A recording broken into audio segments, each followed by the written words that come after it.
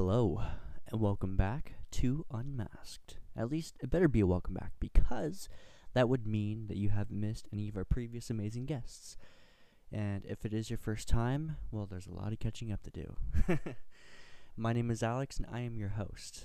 If you haven't already, please do us the huge favor of following us on social media. The support really does mean a lot. It means everything to us, honestly. We're on Instagram, TikTok, YouTube, X, Facebook, pretty much everything that you can think of, at Unmasked with Alex. And go ahead and share this show with a friend of yours that you think might enjoy it. Like I said, the support truly means absolutely everything to us. Today, ladies and gentlemen, I have a dear friend and colleague in the acting and modeling industry. We actually met on a student film a while back, and since then, I have been able to witness her career grow exponentially, and it's been such a pleasure to do so. I am super excited for you guys to hear this amazing story. I think you guys will be surprised with some of the different things that are mentioned. So, without further ado, I bring to you Adrianna Licitra. I've been Unmasked.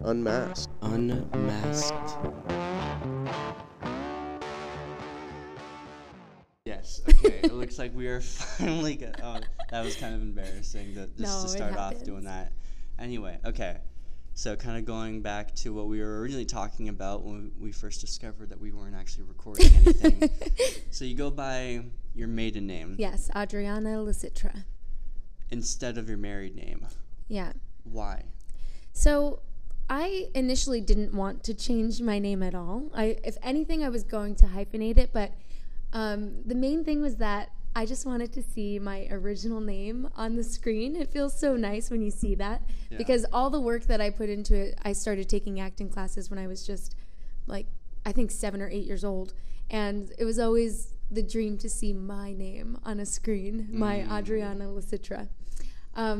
So my husband and I kind of compromised. I changed my name to his last name, and I used that for all of my family stuff and my passport and bills and everything. Official stuff. But for acting and modeling, I keep Adrianna Licitra.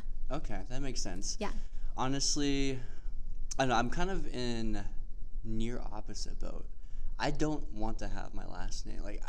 When I look at my last name, I can't see it on the whenever I see it on the big screen, it looks weird to me. Really? I almost want to go by just Alex. How Zendaya has just Zendaya. Or, well, you need a different name because Alex is too just common. Having Alex. Either that or because I know Leonardo DiCaprio, I found out is not his actual name. Oh yeah, so many celebrities have stage names. Yeah, and Halsey's not her actual name. Nope. I kind of want to see about having a different type of last name, and I wonder is that his real name, and kind of going through that whole thing of maybe keeping Alex, but then I know that a while back my brother actually told me that back in the much earlier days that I kind of come from mafia blood, and my family came to New York City, ran the mob and stuff, and during the alcohol abolition, you know what I'm talking about, when they banned alcohol and stuff, they had to change it from their Italian last name to some sort of generic last name to stay under the radar. And he told me what that last name was, and I've always been curious about just going by that last name instead of my current one, because when I tell people I'm Italian, they're like, oh, what's your last name? I'm like, it's Mossman. Yeah. And they're like, that doesn't sound very Italian. I'm like, you think? That's my last name. Licitra is a very Sicilian last name. I was going to say, it's super Italian. But you are Italian, aren't you? I'm half Italian. Yeah, so and that half makes Puerto sense. Rican, yeah.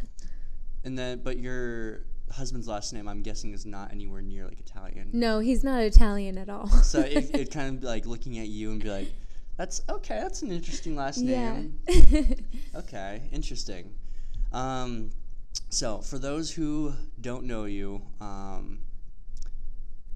want you to go ahead and introduce yourself using whatever accomplishments, accolades that you would want people to know about. Don't feel pressured to try to list any. If you don't feel comfortable listing them, cool. If you do, but just kind of giving introduction and a brief overview of who Adrianna is. Sure. So my name is Adrianna Licitra. I am an actress and model living in Phoenix. I'm originally from New York, but moved to Phoenix about 2 years ago and have had a lot of success quickly with acting. I've done a number of short films, a couple of feature films, and several commercials, and I'm really excited to just keep seeing where this takes me.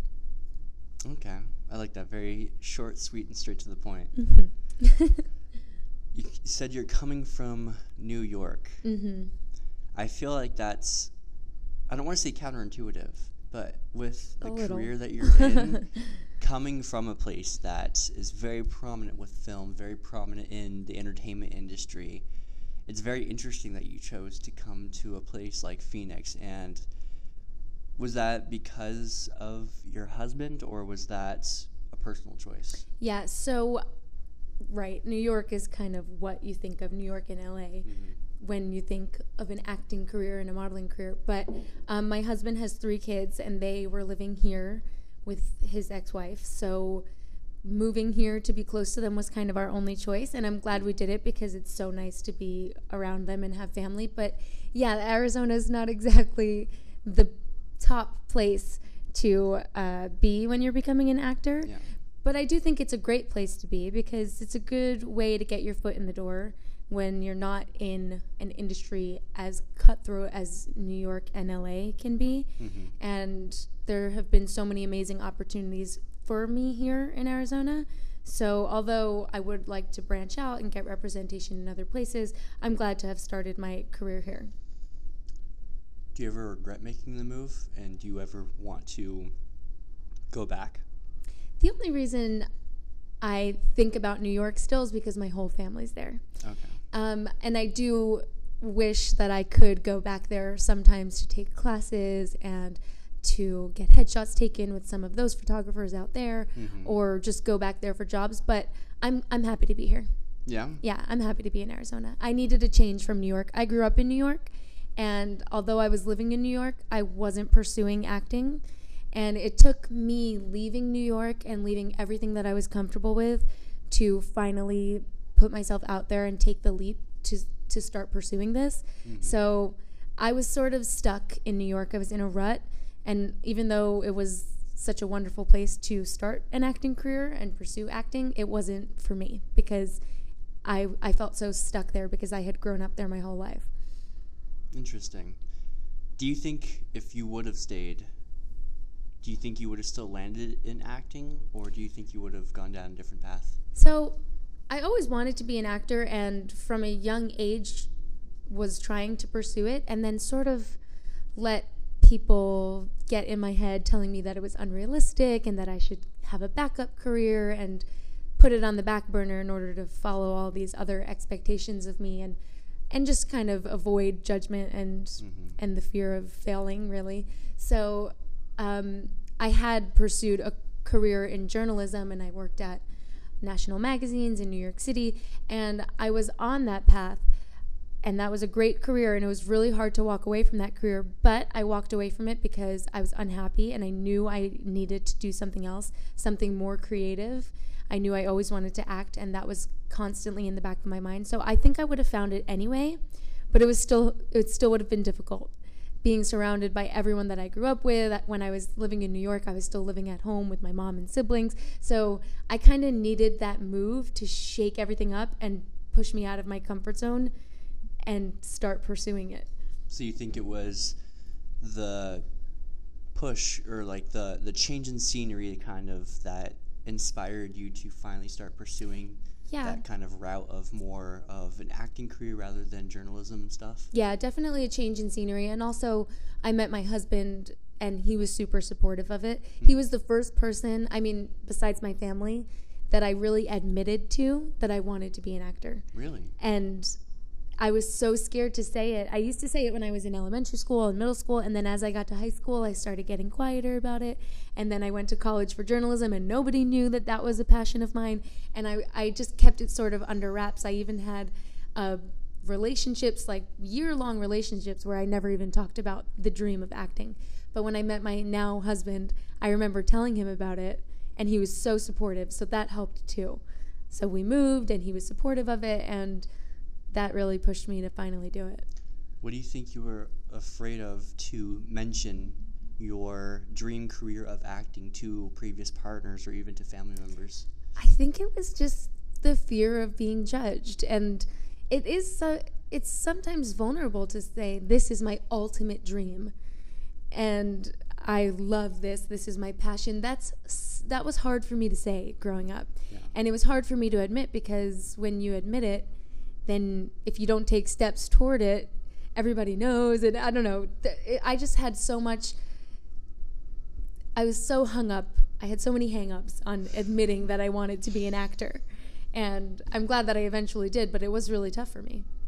Did you ever second guess your kind of decision to do it? Like maybe you say like, it's cute to have this kind of dream, but with all those people possibly, or the thought of maybe having people telling you that it's unrealistic, did that ever make you second guess anything?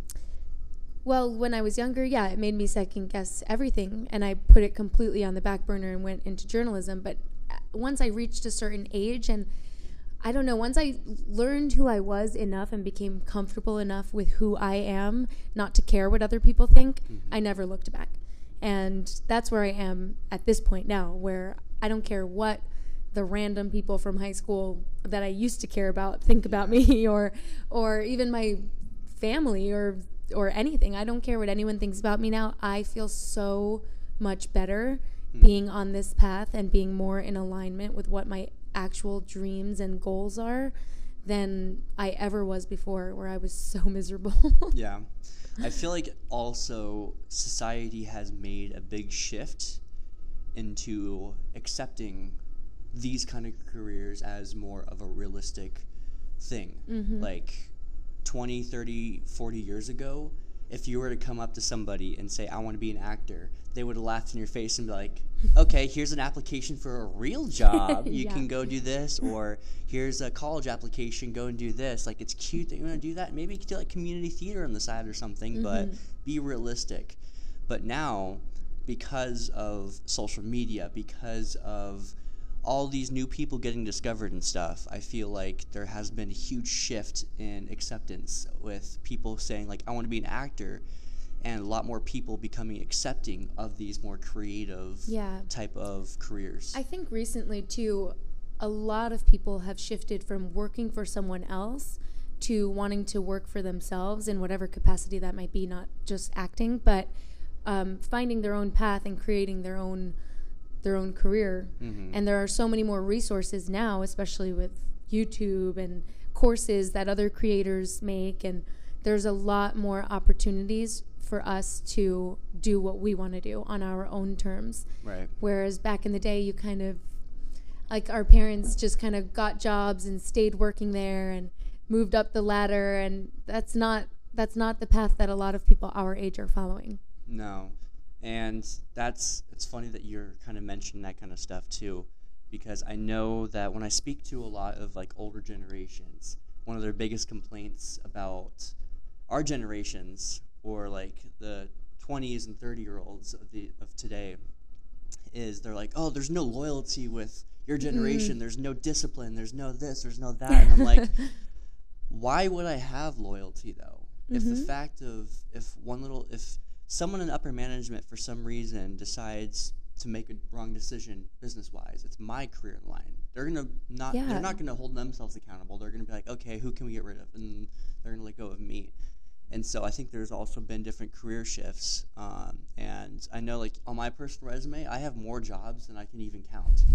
And in some cases, it's embarrassing, especially when I am trying to get a new job, and they're like, oh, like, we're kind of worried that you're not going to stick with us. And I'm like, well, look, if it's a good opportunity, I'll stick with you. The reason why I left these other places is because it hasn't been a good opportunity. It hasn't lined with, like, either I haven't been paid well, or there's been some sort of conflict, or maybe another place was able to see more value in me and was able to pay me more. And it has nothing to do with the fact that I'm not a good employee. If I'm there and I'm working for you, I will give you my all. I'm a hard worker. It has nothing to do with my work ethic. It's a fact of I've learned to chase opportunities. I've learned the second opportunity knocks at your door, you open it and you take that step. Because if you don't, I mean, there's that cliche saying, you miss 100% of the opportunities that you do not take. And I've learned that the hard way. Yeah. I've been able to accomplish and do certain things in my life that I would have never imagined I would have been able to do, because of the fact I didn't play it safe and be like, you know what, I'm just going to take this cliche opportunity that seems safe in doing all that. I've looked at it and be like, you know what, fuck it. if it turns out bad, I can at least say I tried it and it didn't work out. Yeah. But what if there is that small chance that it does work out? Yeah. I think a lot of this, like, millennials or Gen Z or whatever generation we are them saying that we're not loyal. It's just that we're not willing to put up with some of the same mistreatment that other people were back then. We have opportunities that we can take, and we don't necessarily have to just accept what's the norm and just follow the status quo. And a lot of us are just finally being brave enough to step out of our comfort zones and pursue what it is that we want to pursue. And the person that you should be the most loyal to in your life is yourself. And if you are working a job that doesn't feel right to you, like what we were talking about earlier, a job that you feel is like a little icky or makes you feel uncomfortable, or you see them doing something that's out of alignment with your values, we're not just going to blindly be loyal to that job because it gives us a paycheck. We want something that is fulfilling, and more than not just fulfilling for our bank accounts, but fulfilling for ourselves. Right. Yeah, I know that when I've looked back, I've talked to some people and they're like, a job isn't supposed to be something that you love. It's work. It's like you're supposed to have good and bad days, and it's not going to be all sunshine and rainbows and stuff. And whenever they say that, I'm like, well, yeah, I understand. Like, you're not going to have 100% good days, but I also don't want a job to where I'm waiting for the weekends 100% of the time. Oh my God, I'm wishing your life away. Yeah, I'm dreading Mondays. I'm dreading being able to go in. I'm dreading every second I'm there. I'm watching the clock tick. Every second. I'm watching that second hand continuously go around and around, be like, 4:59, 4:59, 4:59, 5 o'clock, let's go. That used to be me 100%. I heard this quote one time. Oh, sorry, I hit the mic. I heard this quote one time, and I wish I could remember who said it, but I'm just going to say it anyway. So, and I'm going to butcher it, but they said, with every job you do, you're going to have to eat a shit sandwich. Yeah.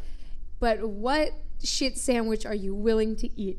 So I feel like with acting and modeling, sometimes the shit sandwich is you show up on set, you're waiting around forever. It's like, hurry up and wait, hurry up and wait, hurry up and wait. Right. I'm willing to eat that shit sandwich. I'm not willing to eat the shit sandwich where I have to ask my boss for vacation and she says no, but I already booked the airplane and I'm like, shit, now what do I do? And I have to ask for permission to live my life and do a job that puts money in someone else's pocket and not mine. Like, that's not a shit sandwich I'm willing to take.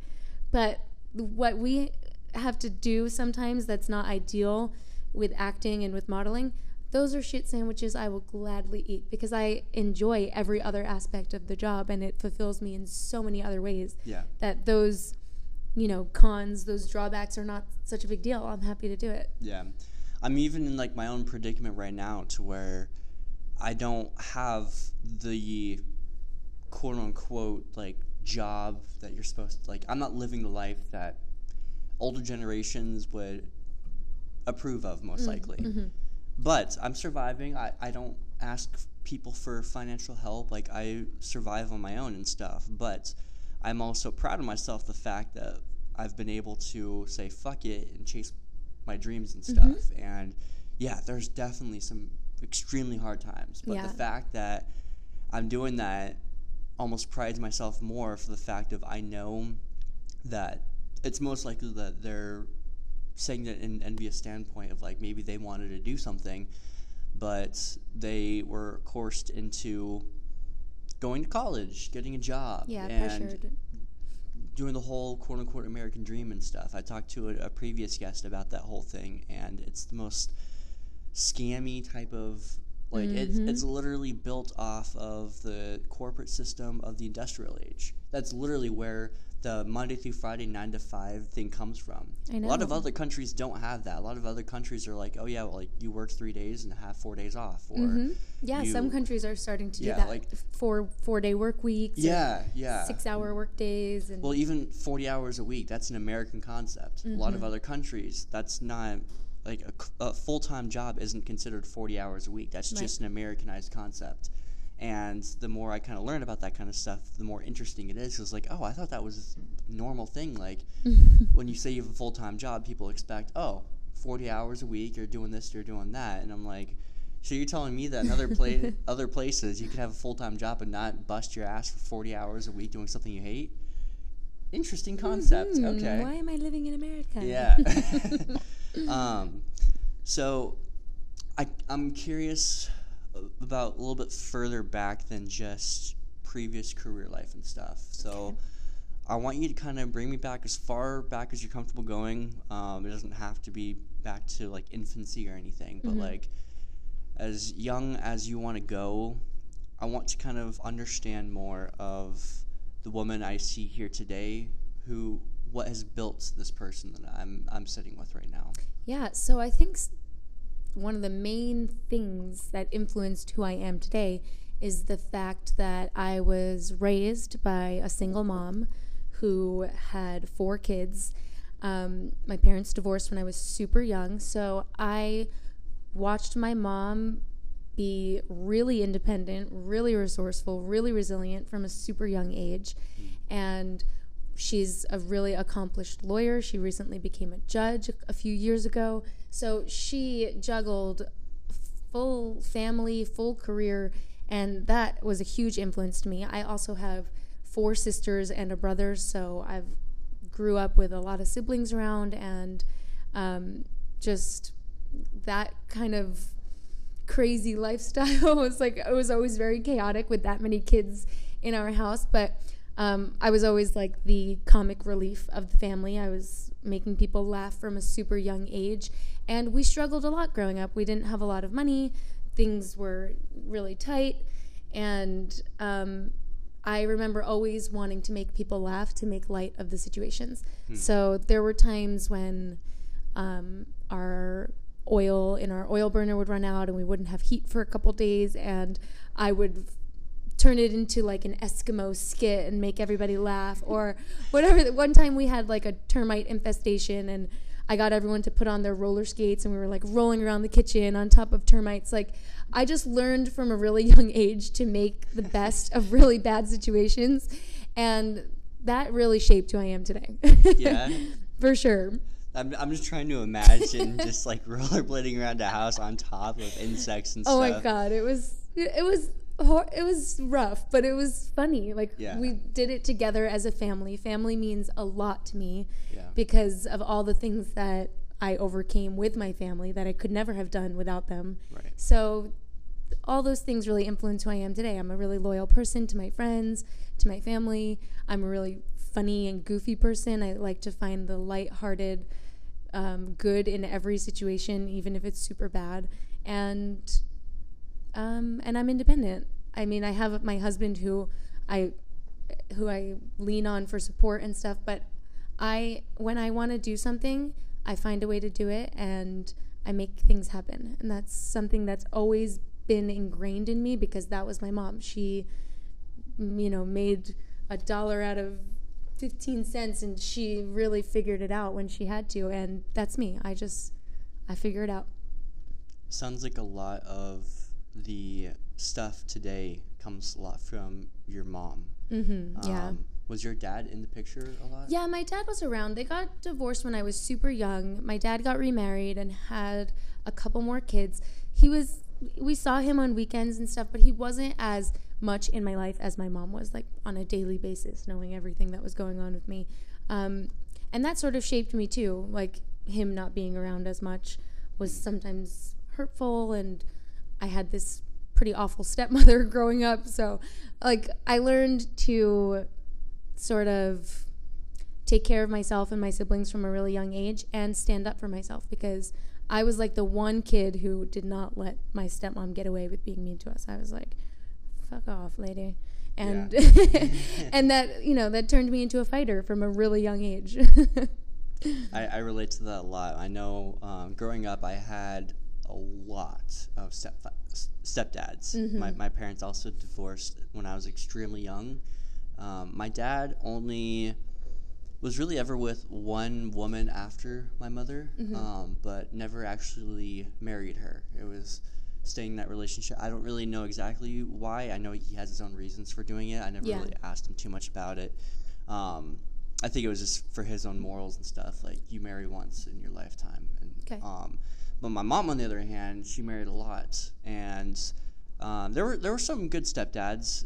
There was one that he was absolutely phenomenal. He treated us like we were his own kids. Like, he wasn't the kind that would like go above and beyond and try to punish us necessarily, but he was the one that was like, I want you guys to have an older like man figure, like take you fishing, take you camping. Like, some of my best childhood memories are because of him. Oh, that's so nice. But then after that is when I had monstrous stepdads and stuff, including a few that were very less than idealistic.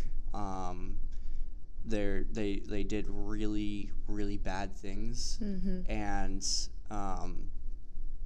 I was always kind of, I don't want to say weak, because I was always a very small, very petite kid growing up, but in the situations, I never knew how to really stand up for myself. I kind of knew the situations were bad, but I didn't know what to do. My brother, he was the one that would kind of step in. He was the one that would kind of like get in my stepdad's face and be like, no, stop fucking treating Alex like this, blah, blah, blah. And like, they would literally get into fist fights. Like, like my brother has always been a huge fighter. He's always been much bigger. That was me. I was just feisty. Yeah. Like, you were not going to fuck with me, and you were not going to fuck with my siblings. Not if I could help it. I mean, I couldn't do much being as small and young as I was, but you were going to hear it. Which I do. Like, there are parts of me that do kind of wish that I would have taken more initiative to stand up for myself, but I didn't know how. In hindsight, I never had anybody that taught me how to be confident in my abilities and how to stick up for somebody, and I didn't learn how to do that until I was forced to, when it was just me, my mom, and I was put in situations where it was either fight or flight. And if I was to flight, the situation will only get worse. So I'm like, you know what? Fuck it. The worst that can happen is I fucking die. The worst. Gosh, Alex. Like, and I know how dark that sounds, especially coming from a kid at a young age. But that was literally how I was able to overcome a lot of stuff. Was like, you know what? The absolute worst fucking thing that could happen to me is death. So there's nothing worse that can happen. And whether you say that's worse or not, that was literally where my mindset would go to. But another thing that I think really shaped me is that my mom, growing up, she was a defense attorney, and she worked for the city, and so she represented people who could not afford their own lawyers. So she represented the most poor and neglected members of society, and I watched her fight for them like her own life was on the line. And I watched her, I used to go to work with her and watch her in the courtroom really just defending these people and representing them with all her might. And she was a fighter, my mom. Like, woo, you don't want to see that lady angry. So you never want to get an Italian angry, I'll say that. She's Puerto Rican. You even more don't want to get a Puerto Rican angry. There you go. So I mean, I watched her stand up for other people. I watched her stand up for herself. I watched her stand up for us. And I just took that little piece from her, and it became part of my personality, and it is to this day. I will always stand up for someone who is being mistreated or someone who can't defend themselves. That is like a huge value of mine that I am so proud of for myself, and so proud of that I got that from my mom. So was your dad similar in that fighting spirit, or was he kind of opposite to her? No, my dad's similar. My dad's also a defense attorney. Oh, wow. Okay. And similarly represents people who are in, just the worst periods of their lives and who have next to nothing, and fights for them in a similar way. Both my parents came from really tough upbringings where they didn't have a lot of money, and grew up in neighborhoods that weren't the greatest and had to fight to survive. So they both ended up doing that for their career. And so, yeah, I probably got a little bit of that from my dad as well. Yeah. Are you the oldest of your siblings? No. I have an older sister and older brother. Then there's me, and then 3 younger ones. Holy shit. So 2 of them are my sisters that my dad had with my stepmom. Okay. My older brother and sister, we have the same mom and dad. And then I have another little sister who came after, was my mom's daughter from another relationship. Do your siblings kind of share that same fighting spirit that you have? They do. I have an older sister who is in law school, and she wants to do employment law. So that's when people have been discriminated against at their job. So she really has that. My brother is like an angel peacemaker, constantly trying to do and help other people. And my 3 younger sisters are also like that. Everyone's just really always trying to make other people feel comfortable and safe and happy, and we've all kind of picked up on that from our parents. Interesting. Yeah. Okay. Now, with your husband, does he kind of have that similar thing, or did you, because I know that they say the opposites attract, but at the same time, I've also seen that you're kind of attracted to those who are very similar to you as well, like whether it's physically or in a more emotional / mental standpoint. Yeah. Is he kind of similar? He's definitely really similar to me. Yeah. I don't think I could be with someone who didn't have similar values or a similar upbringing to me, which he did. And we both picked up on pieces of that. And my husband is also a doctor and helps people day in and day out. And it's a huge part of his life is helping other people. So, yeah, I love that about him. And we're similar in that way. Not that I'm like helping the world with my acting, but when I can, in any way that I can, I do help other people. I like that. Okay. So, in your acting career, I know that there's a lot of rejection and stuff that can happen. Regardless of how strong your fighting spirit is, I know that everyone has their Achilles heel. Everyone has their little bit that, like, they don't want to show that shit gets under their skin. And especially I see that with people with fighting spirits. They're like, no, we're going to fucking push. We're gonna keep going. Like, this isn't over. But deep down inside, they're like, fuck, man. Like, this fucking hurts. Yeah. What's your process of dealing with that constant rejection? So, I think, as actors, we hear all the time, oh, you'll audition 50 times and maybe get one. Like, I just know that it's part of the career, and like I said, I'm really comfortable with who I am. I know that I am talented. I know there are ways that I can improve myself. So I just take every rejection or every no and try to see what I can learn from it, what I could have done better in that audition, or what skill I want to hone a little more, what class is going to help me. And I really just take it as a stepping stone to getting better and try not to think about the fact that it means another audition I didn't get. Yeah. It's tough sometimes, but I think if you always take everything as a learning experience, then it makes it a lot easier to handle all the rejection. Yeah. I like how earlier you were mentioning that you are a very kind of accomplished actor, which I like the fact that you said that, especially with the fact that and don't take this in any insulting way. Go ahead, Alex. But like, you haven't been in any like Hollywood level things where like huge budget, like with Leonardo type of stuff, or Johnny Depp, or like these huge like multi-million-dollar budget films, but yet you still remain in that mindset of like, I'm an accomplished actor because of the work that I have done. I am.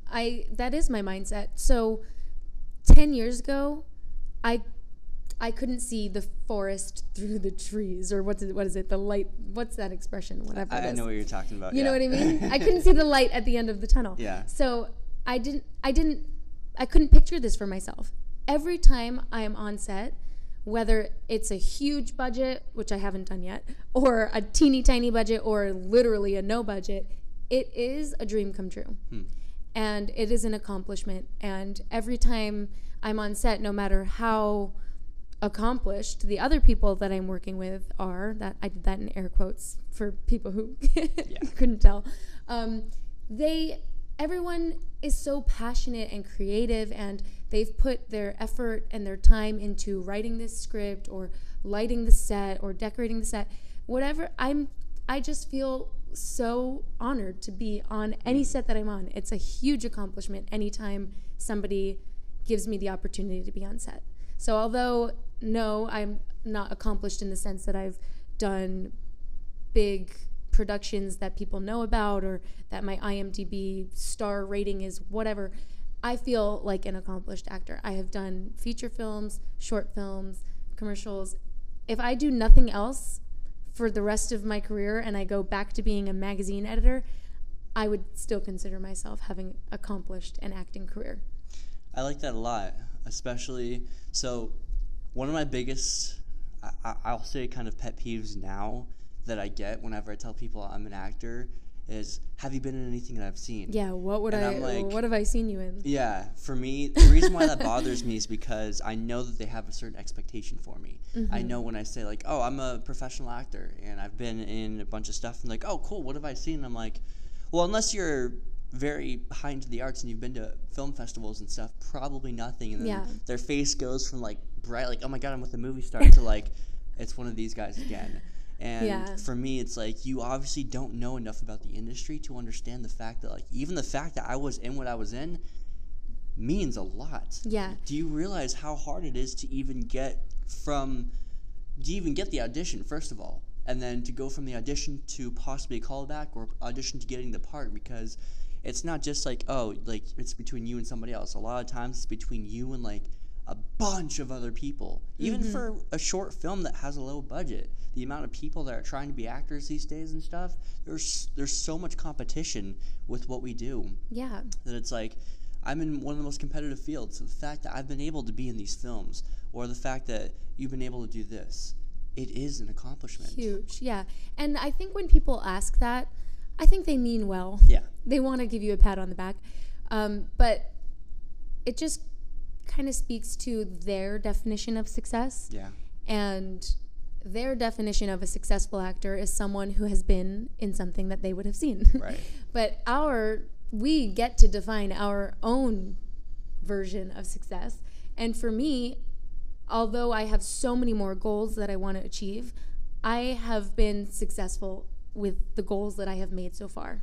And I am really happy with how far that I've come in the year that I've been in this industry, because I only really started actually, I got my agent and started auditioning last summer, so it's been about 14 months now. So in 14 months, I'm really proud of where I've come from, where I've gotten to, and I feel successful. And it doesn't really make me feel bad about myself when I have to tell someone nothing after they've asked me, what have I seen you in? Because I've seen myself on a big screen, I've seen myself on a commercial, and that's all that matters, is what I feel about myself. And it took me a long time to get to that point where I define my own version of success, and nobody else's opinion of me is going to bring me down or matter.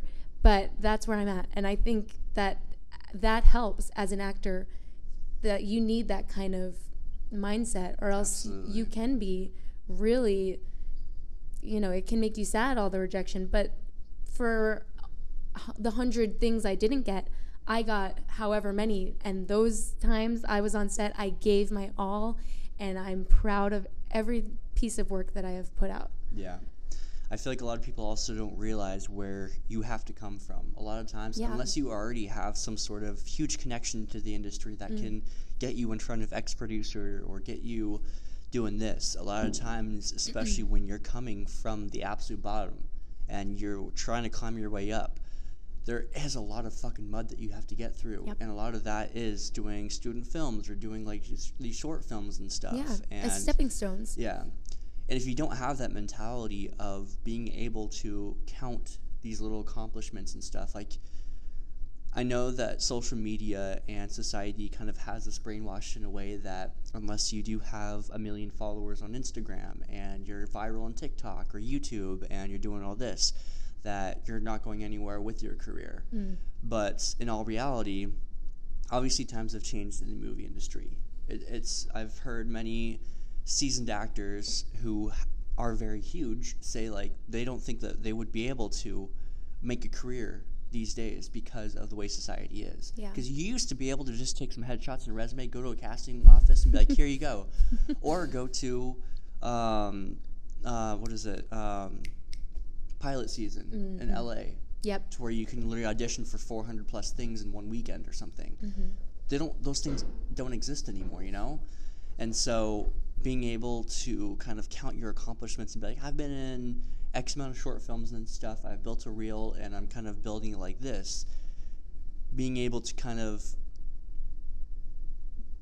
remember those little accomplishments and be like, I've been on the big screen, I've been in X film festival and stuff, and I'm kind of letting fate take it from here. Maybe it's going to go on another film festival. Maybe there is going to be a director that sees the short film and notices me and stuff. And you kind of have to be able to shift your mindset of not always chasing the biggest acorns possible just yet. That's not to say you can't ever chase it. But if you're going into it immediately and be like, I'm going to win an Oscar, I'm going to win an Emmy, I'm going to win a Tony all in 1 year, I'm going to be in this in 2 years, I'm going to be able to buy a multi-million-dollar mansion, I'm going to be able to buy my dream car, I'm going to be able to travel all these places and be in all these movies. It's like, I mean, I'm not saying it's not possible. Everything is possible, but you can't go in with those kinds of expectations. Yeah, I mean, so much of our lives now is comparing ourselves with social media. If I compared myself to Meryl Streep, I would feel like a piece of shit. Yeah. But if I compare myself to myself, where a year and a half ago I had signed up for my first acting class in a decade because I had taken that long break, I mean, look where I am. I have so much to be proud of. I'm not Meryl Streep, but but I'm proud of where I've come from. I'm proud of how much work I put in to get the credits that I have now. Yeah.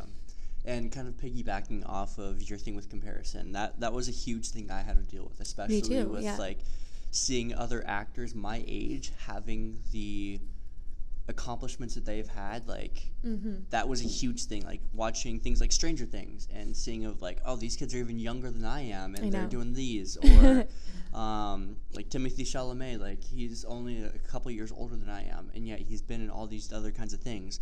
I start going into that little hole of like, oh, blah, blah, but then you also have to realize like they have their own story that they've lived and you've had yours. You've done the best with your story and your timeline. They might have had different opportunities. They might have had parents in show business that have been like, hey, I know you said you wanted to be an actor. I know the director of X film, and he said he's willing to meet with you, and he's willing to give you an audition for this.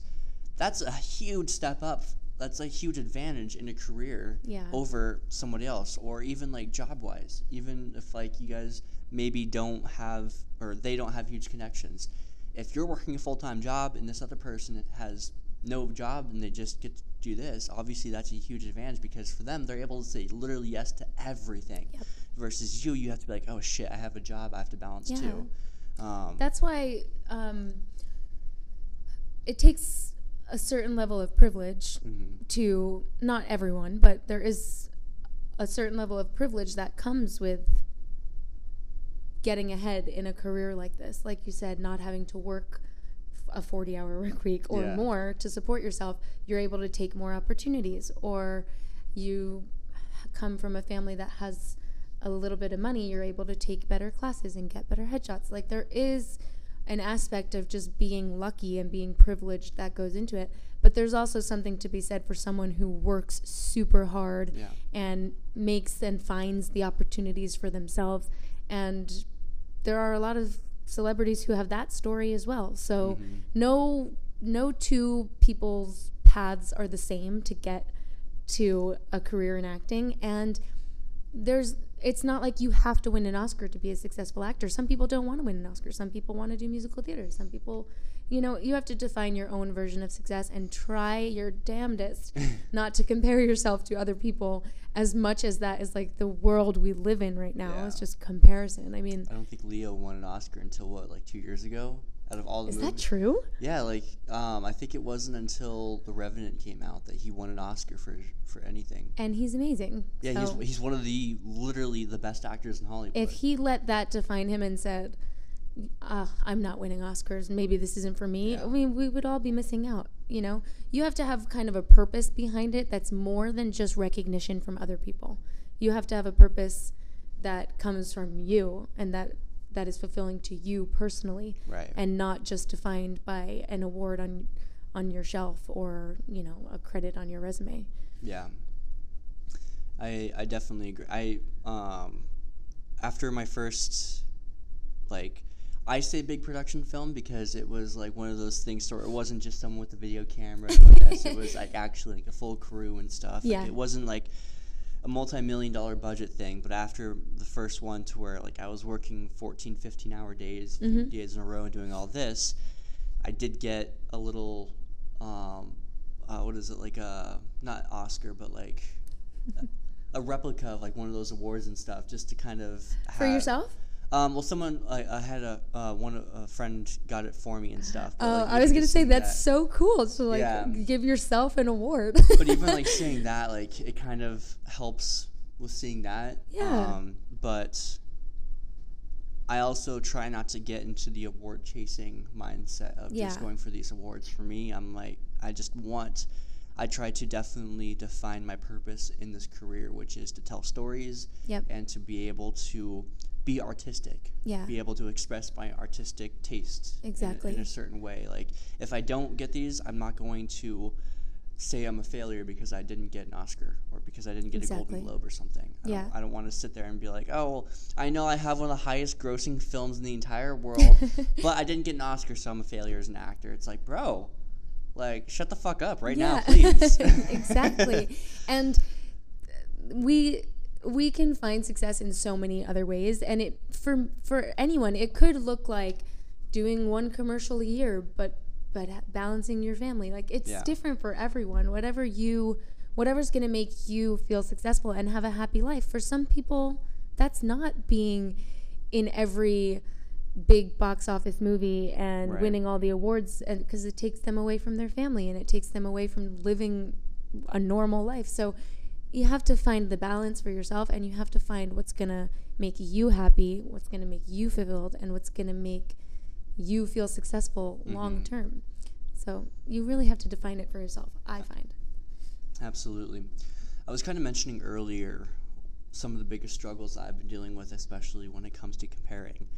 I'm curious about some of the biggest struggles that you've gone through, whether it was a childhood, teenagehood, or even early adulthood. First, that you have been able to overcome, and your kind of story of overcoming those challenges. So when you say that, one of the first things that comes to mind is that I always was interested in modeling. So modeling is something that I recently have added to my list of things. So it took me a long time to admit actress, but now I finally say that with confidence. And recently I started saying actress and model, and that took a lot. That was a lot to overcome, to actually tag that on to actress, because for the longest time it was something I was interested in, but it was something I did not think was an option for me. So I am 5'3", and growing up I was watching America's Next Top Model, these like tall, statuesque women, and I was just like, okay, I'm cute, but I'm 5'3", and it's just not for me. But recently I have totally stepped into this world of modeling where it doesn't necessarily matter your height or your body type even, but as long as you bring something unique and different and alive to the camera, that's acting. I mean, that's modeling. Yeah. So something that was big to overcome for myself was just this feeling that I was inferior to other models who were taller, or just the idea that I could even model in general. But as soon as I got my agent here in Arizona, I booked a couple modeling jobs before even acting jobs. And I was like, whoa, wait a second. I can make money here. And I can be creative in this new, unique way that I didn't ever think I could. So kind of that was something big for me to overcome, was the idea that I don't have to look exactly like everyone else who's a model, and I can be my own version of what a model means to me. Was it because you booked those jobs is what helped you overcome that kind of self-reflection? Even initially, it was still hard for me to say that. Like, it was still hard for me to think of myself as a model. But the more photo shoots I did, the more photos I got back where I was like, wow, that's a great photo, that's a great photo. The more time I spent on set taking photos, the more comfortable I started to feel in front of the camera, and then it became more of a reality. But here's a funny story, Alex. I hated taking pictures so bad. When I went to go take my first headshots, I sobbed, not cried, not a single tear dripping down the cheek, sobbed the entire car ride on my way to get my headshots, because I was so anxious to be in front of the camera in a photography way. I can be on camera, TV and film with no problem, but I was so nervous and so anxious about it. And that was only like a year and a half ago, and now I'm like booking modeling jobs and making money doing modeling gigs, and it's just, I've come so far in a year and a half that I'm blown away by myself. Were you having those similar feelings when me and you were doing? Cause I don't remember when we did our first photo shoot, but we did. I think our first photo shoot was that train station one. Were you having similar feelings? So I was starting to get a little bit more comfortable by that point, but I was still super, super nervous to take photos, and that's why I was doing it with friends initially, like you and Nick and just the other friends who take photos, because it didn't feel like as much pressure. But when I booked my first modeling job with my agent, I mean, I was a mess. I was like, I can't do this. I'm going to show up and they're going to be like, who's this? She has no experience. She's petite. She's tiny. She doesn't fit in any of the clothes. Like, I was freaking out. But I've come so far. Like, now I can take pictures, and there's still like that little bit of anxiety in me, but it's more excitement than fear. It used to be fear. What do you think changed in your mindset that made you kind of overcome that kind of thought process or talking to yourself with that inferiority complex? Yeah, I think I just realized that I am unique in my own way, and that is valid, and that is special, and that is wanted for these types of things. I don't look like everybody else does, but that's not why they're hiring me. They're hiring me for this shoot because I look how I look. They've seen my photos. They've maybe seen me in person, and I was chosen for a reason. And although there's like this little doubt screaming in the back of my mind, I have to just believe in myself, as hard as that could be sometimes, and go for it. And what makes me different is what makes me special, and is like, what am I trying to say? What makes me different from other people that I may feel worried about is what makes me. That's your one up. Yeah, that's my special thing. Yeah. Okay.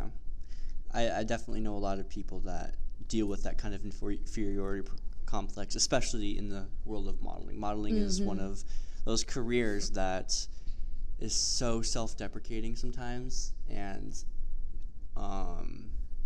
you kind of look at these models sometimes like, oh my god, I wish I had the confidence that she has, or I wish that I could be like that. And I always want to tell them, like, I can promise you she's not thinking that to herself. She's thinking she's having some sort of imposter syndrome. She's having some sort of like, I'm not good enough to be here. Look at all these other beautiful women. Like, I still have that every time I go on set, a little bit of imposter syndrome. Like, someone's gonna realize that I'm not as model-y as the other models or something. Like, I don't know. I think that's natural, and one of the biggest things that I like to do is always push myself out of my comfort zone. So after I had that debacle where I was like crying on my way to my headshots, I made a promise to myself that every opportunity for the next year where anyone was like, hey, you want to take a photo? Hey, you want to take a photo? That I was going to do it. So I pushed myself intentionally out of my comfort zone for a whole year. And with each different photo shoot that I did, I built up a little bit more confidence and a little bit more confidence. But that doesn't mean I feel like a full-blown model right this second. Right. But I am working toward it, and that's enough for me. I like that. Okay. I know you said that's kind of still something that you struggle with, and I have that imposter syndrome all the time, especially when I'm on set, because for me, when I go from an audition, I feel like I'm in a different mindset in the audition, but then the second they put me on set, I'm like, fuck, I don't have that same mindset. Like I had a little bit of time to prepare for that. Yeah. Now I'm like nervous. I'm going to be doing this in front of people now. I almost get that imposter syndrome on set. What's a challenge that you still haven't been able to overcome, whether it's a new challenge or it's something that has kind of haunted you for quite some time that you're still trying to figure out how to overcome? I kind of agree with you. Like when you get on set, there is that feeling that you're not going to be what they expected you to be. And I think something that's been challenging for me is that I didn't realize just how much goes on set. And I'm still struggling sometimes to block out everything that's happening around me with the cameras, with the lighting, with the getting on your mark, and being in character and actually feeling fully in the moment sometimes. Sometimes I still feel like I'm thinking like an actor instead of thinking like the character, because there is so much that goes on around us on set. I mean, it can be chaotic. And sometimes I find that the actor is like an afterthought. You know what I mean? I strangely completely understand what you're saying. Doesn't that happen sometimes? Yeah. Where they're like, get this lighting right, get this lighting right. Can you tilt your head that way? Can you tilt your head that way? Fix this, fix that. Move her mic this way. And then they're like, action. And you're like, well, shit, I was just thinking about my mark, and I was just thinking about the lighting, and you guys were just yelling at each other, and now you want me to just like act? Yeah. So I'm still working on like tuning everything else out, finding my center, and just acting. And I see sometimes when I get the footage back, and I feel I wasn't in it in that moment. Yeah. I know I said the words, but I didn't feel it in that moment because 100 things were happening around me, but I need to be able to do that. Right.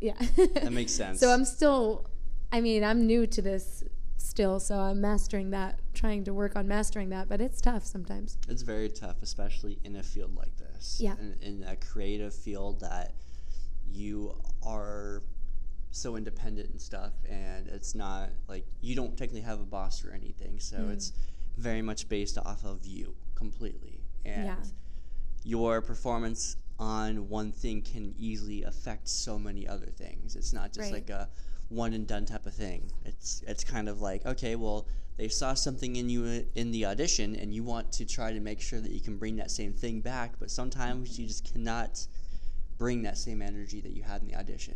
Maybe something in life happened. Maybe you're just having one of those days. You didn't get as much sleep. You're not feeling that way, or you're not able to just reach that emotional spot that you're supposed to, that you did in the audition.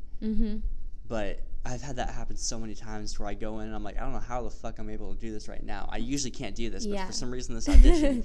And then I do it, and then they cast me. I get on set, and they're like, boom, and I'm like, I already know what they're thinking. They're thinking like, where the fuck is what we saw earlier? What's going on? Like, but is this are the same they, guy? Alex? That's are the thing. they? That's the thing that I struggle with. I'm like, are they actually thinking that, or is this all in my head right now? So for you, your big thing that you're working to overcome is imposter syndrome. A little bit, yeah. Imposter syndrome mixed with that comparison thing has been a huge thing for me. I think it's huge for everyone right now, and if it makes you feel any better, we're all collectively trying to overcome the comparison game.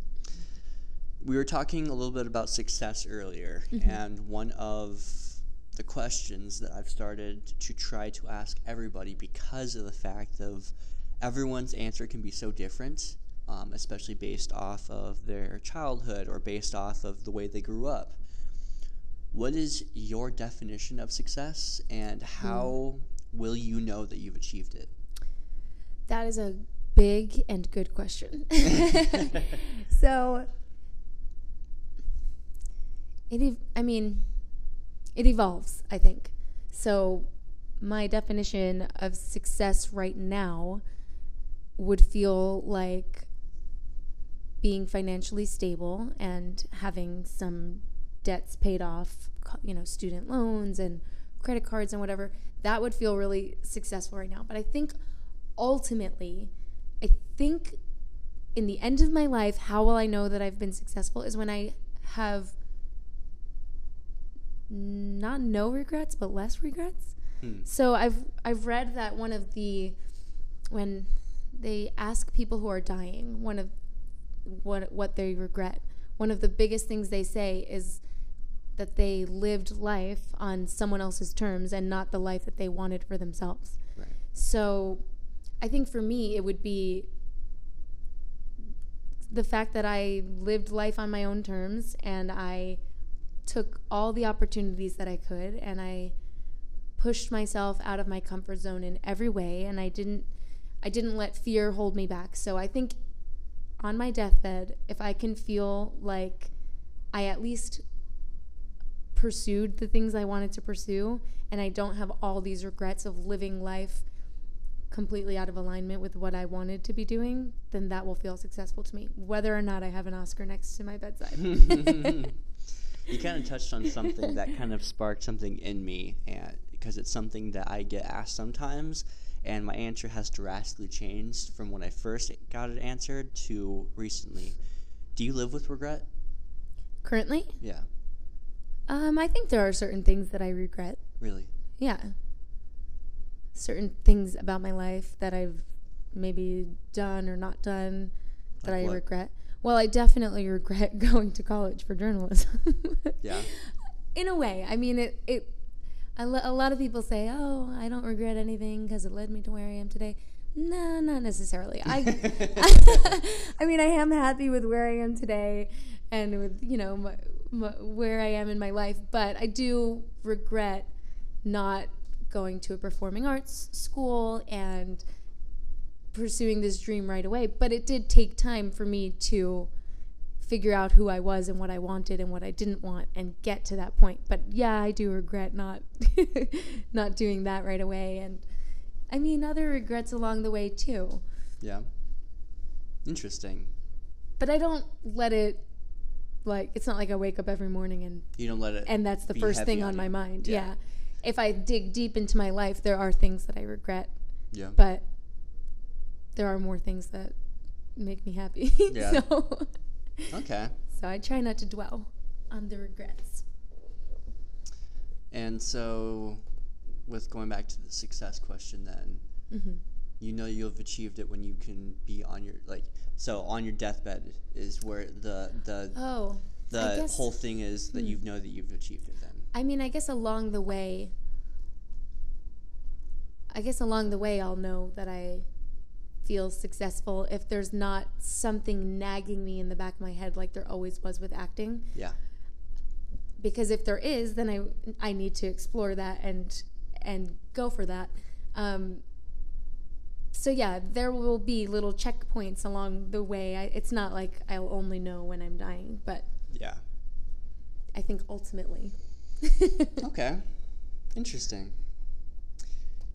Is there any other things that you want to make sure that gets said or mentioned, or any shout outs or anything like that, or any questions that you might have? Something that we didn't touch on but I think is big nowadays, there's this idea that you don't only have to be an actor, but you have to produce your own stuff and you have to write your own stuff and be doing all these things. And for the longest time, that felt so stressful to me. But recently, I was inspired to write a whole bunch of stuff. And I'm super excited I'm going to 2024, work on producing some of my own sketch comedy, like comedic short films. Wow. So that's something big that you can look out for from me in 2024. And I'm putting it out into the universe so that people can hold me accountable, because that's the kind of thing that you could have on your bucket list or in the back of your head for a decade and never do. But I really, really have some ideas, funny ideas that I find funny. I think some other people might find them funny too, that I want to put out there. So that's something cool. That sounds super coming exciting. Down the line. Yeah. Is it gonna be like a YouTube channel that you just like release a bunch of sketch comedy stuff, or are you gonna try to maybe shoot for getting on some sort of network? I mean, probably initially keep it small, a YouTube sort of thing, or if I make a short film, try to do some festivals with it. But yeah, I'll loop you in. Yeah, I'll let you audition. No, that'd be fun. I've never done sketch comedy.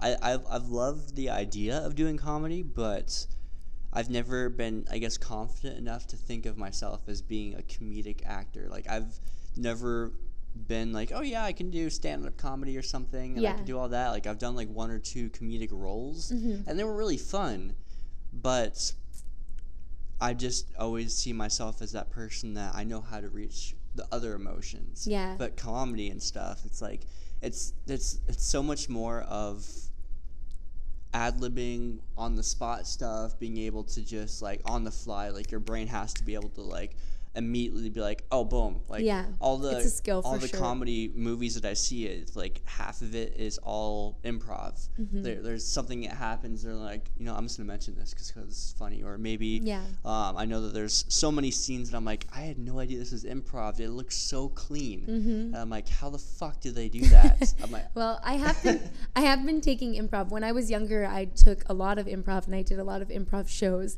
And I recently, I think about a year ago, started doing improv classes again. And what really inspired me was 2 things. This show called Broad City, which is freaking hilarious. If you haven't seen it, go watch it. But the women who made that show started out with it being a YouTube web series. And their like pilot video was like a 2-minute long, just hilarious little scene, basically one scene. And I was like, if they could do that, I could do that. And that turned into this whole thing. They picked up that show on Comedy Central. Now they're like really famous. And then also Curb Your Enthusiasm. Have you ever watched Curb Your Enthusiasm? I have not. Alex, go home and watch Curb Your Enthusiasm. It is so funny.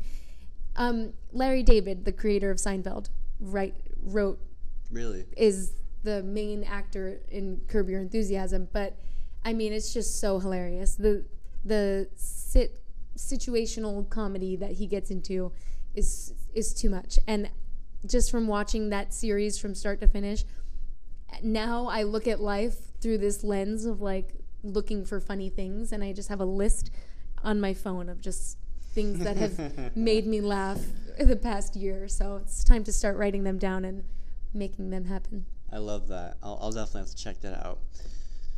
Adrianna, thank you so much for taking the time to come on here, share some amazing wisdom with the audience, and kind of letting us into your life a little bit.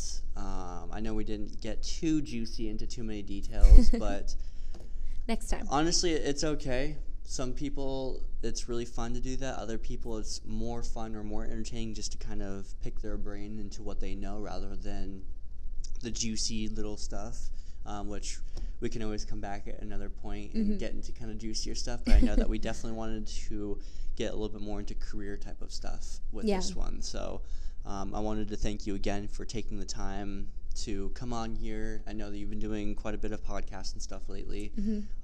So hopefully we're not beating a dead horse with tiring you out too much with all these questions. I try to keep it as original as possible, but you know. Anyway, I will let you do your little outro, and we will call it a wrap. All right. Well, first of all, thank you for having me. This was awesome to talk to you. It's always good having conversations with you. And my name is Adrianna Licitra, and I've just been unmasked.